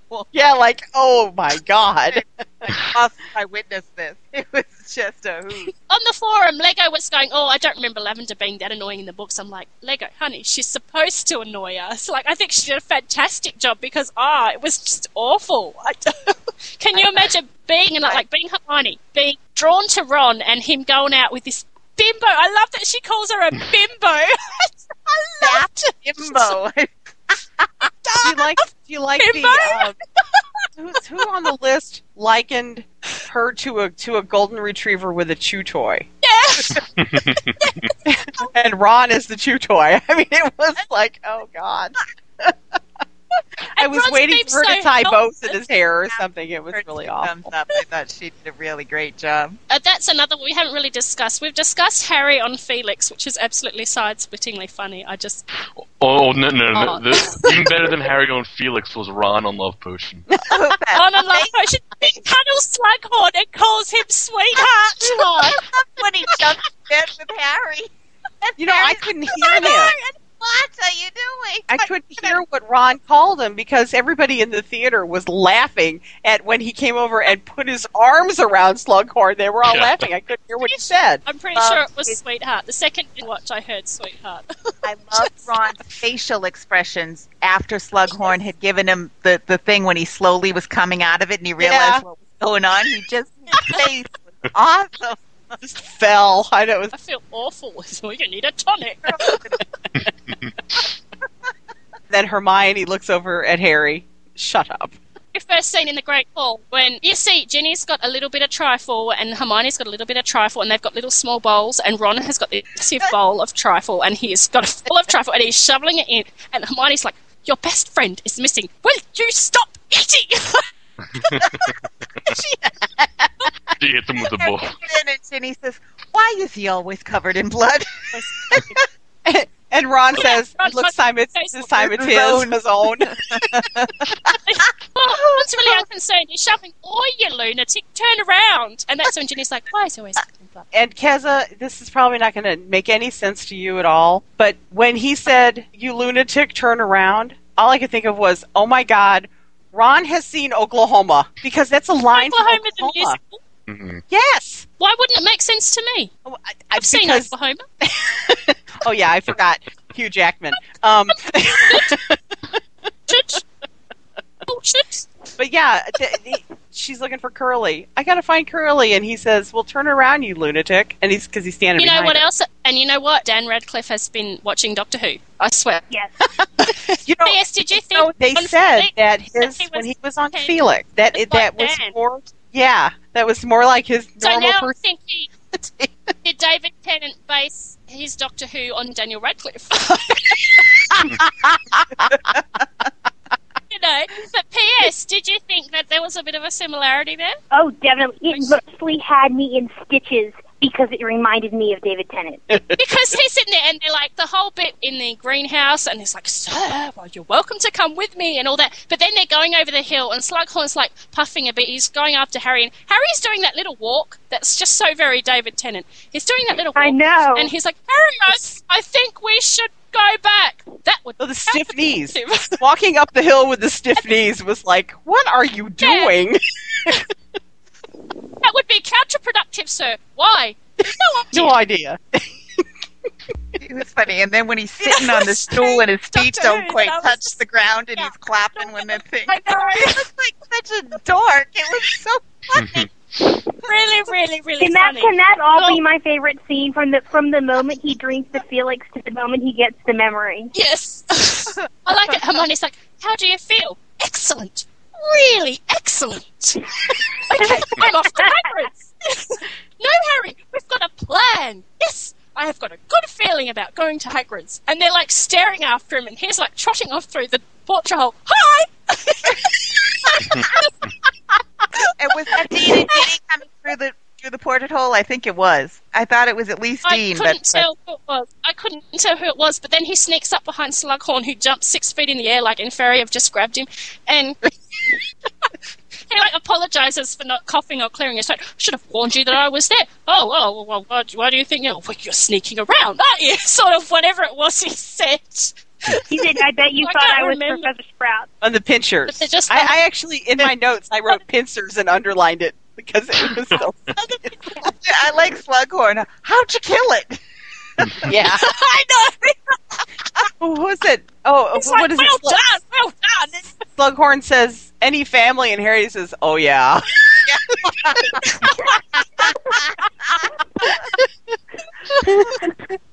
And I just love his expression when he says, should I say a few words?" And he's like, It's a Sparta funeral. It's really sad, and I am laughing my head off. Everyone in the cinema, and it's like, very sad. Hagrid's sad. Don't care. The other two are just too darn funny. Well, I didn't even look at Hagrid. I was watching Dan. Because he was, I'm trying to be serious, but oh my God, if I don't, I'm very earnestly trying to be serious. Mm-hmm, yep. Oh no, Aragog's dead. Oopsie. Oh, dear. I think we've pretty much lost it at this point, and it's no now. So, any final thoughts? I'm going to go see it again on Sunday. And then again, when it comes out... I want to go see it again. Yeah, I have to take my son. Oh, when I love he comes. that she's come around. I have to wait till my kids go back to school because I have to sneak out without anybody knowing that's where I'm going. Because they'll want to come too. What do we give it out of 10? P.S. I have to give it a 9 because of the details they didn't have, because I'm a detail-oriented person, as you well know. So I'm going to have to give it a 9. No. Dan? I would give it an 8 only because I was hoping for a little bit more Harry Ginny. If they had that, 9. Melinda? I give it a 9. Again, they didn't get perfect because of my Quidditch kiss for Sunlit Days, but I loved it. I really did. 9. Kelly? I'm going to go with Melinda here because I agree. I would have liked to have seen a little bit more of the angst with Ginny and Harry, and then the Sunlit Days. I would have liked to see that, but I enjoyed it, and I'm going to go see it again. Okay, well, this has just reminded me, because I also was mourning the Sunlit Days kiss, but I do have to admit I like the bit. Ginny's just kissed Harry in the Room of Requirement, and he's walking through Hogwarts with a stunned look on his face. Oh, I'm like, really happy. And Ron comes up behind and says, "Did you and Ginny do it?" Oh, yeah. And he's like, what? What? Did you hide them? Oh, yeah, we did that.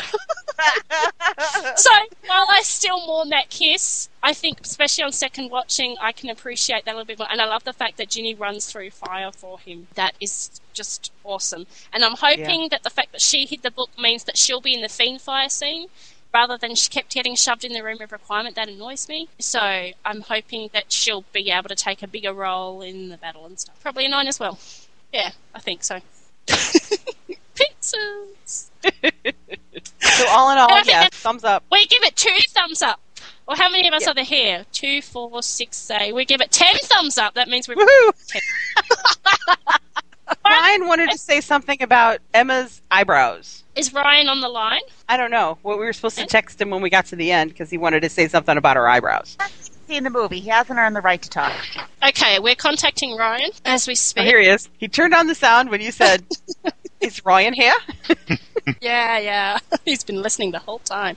Ryan, sure did you have something to say about Emma's eyebrows? The eyebrows of Emma Watson. What about them? Are they paid separately? They did not annoy me this movie. They stayed at home this time. It was. They did not need their own pillow. She did not lead with her eyebrows in this movie. It was very nice. Did they put them in the credits?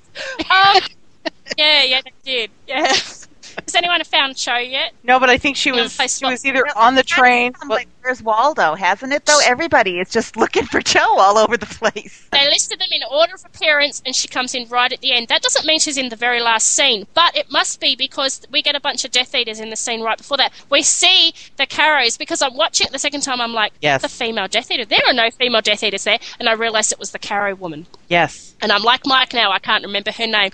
Amicus. No, Amicus is the guy. Electus. Alecto. So I was like, oh, it's her. And so, yes, Cho must only be in that scene because she comes the very last person on the credits. So we're going to have to play Where's Waldo with showing that. The DVD when it comes out. I was looking for Cho in that scene because they panned through everyone, and I was thinking, well, since we know Cho, you'd think they'd have stayed on Cho for a couple of seconds because they stayed on. Yeah, I mean, Luna. I saw Dean, I saw Neville, because you would have thought they'd have shot they should have did a close up on Cho. We saw Nigel a couple times. Okay, I've located my mute button. Oh, what was I about? Yay!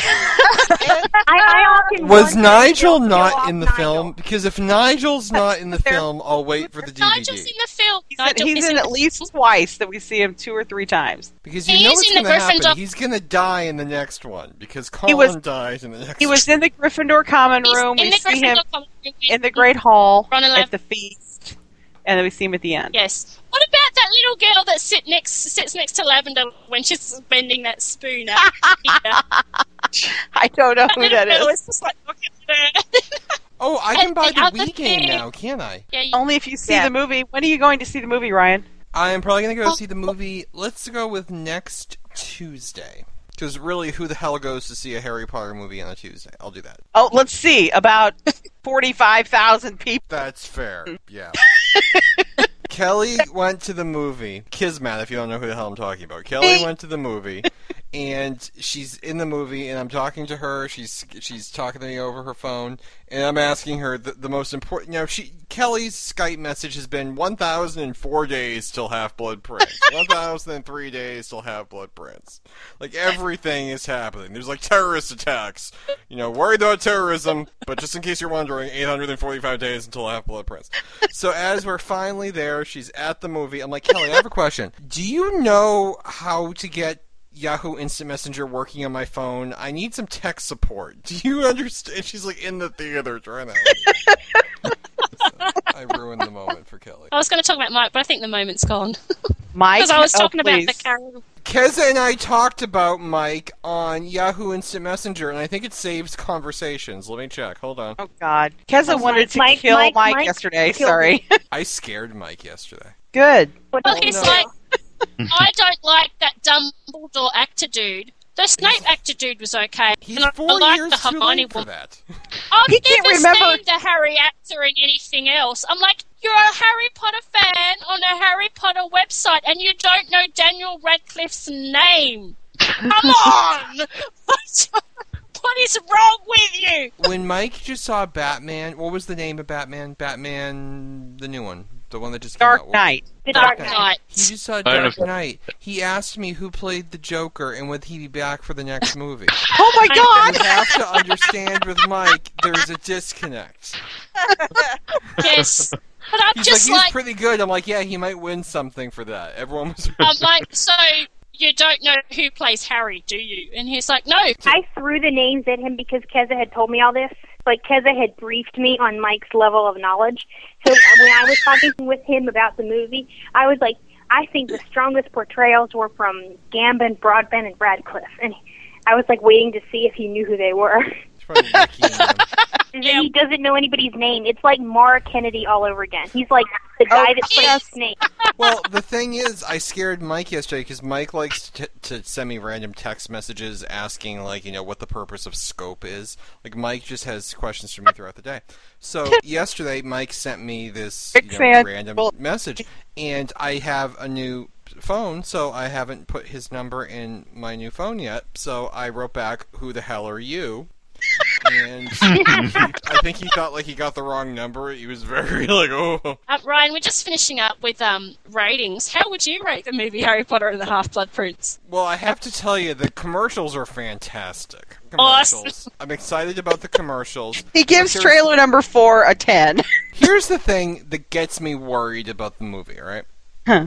Going into it. You see the bridge shaking. And my first thought was that bridge there in the late 90s? I doubt it, but whatever. And then you see Dan Radcliffe doing his "Fight back, you coward!" And I'm like, ooh, that looks powerful. And then you have, Emma smacking Rupert, with the book infested with swine flu, like, many times. That was funny, in a weird sort of way. And then there's the thing where Dan Radcliffe is like, but I am the chosen one. I'm like, oh, obviously Dan has read the books and asked to have that line inserted. But there's one moment later in the preview where Emma is standing outside and she's crying. But she's doing a thing where her eyebrows are crying too. Now, and I realize, I'm hoping to God Dumbledore just died. No. That is an awesome scene. That's not the Dumbledore scene, and you have to understand. She does cry in that. Yes. Though. There's tears on her cheek. So yeah, and her eyebrows do not feature. Okay, please God, tell me that's not her crying over Ron and Lavender.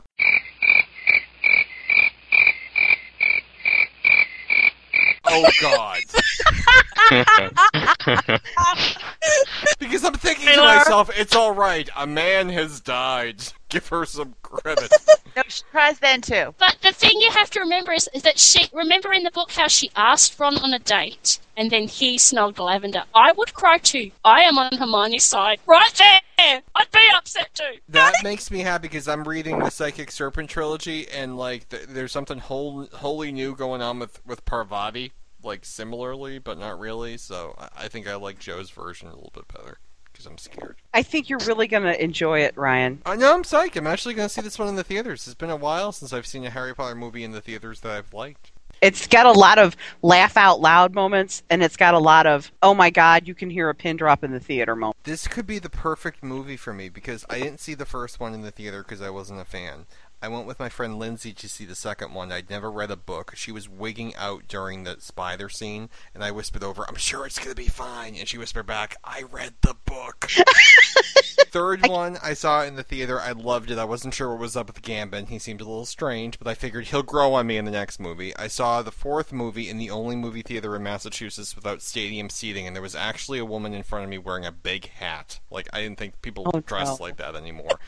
And then the fifth I watched on the podcast. So this one we've got.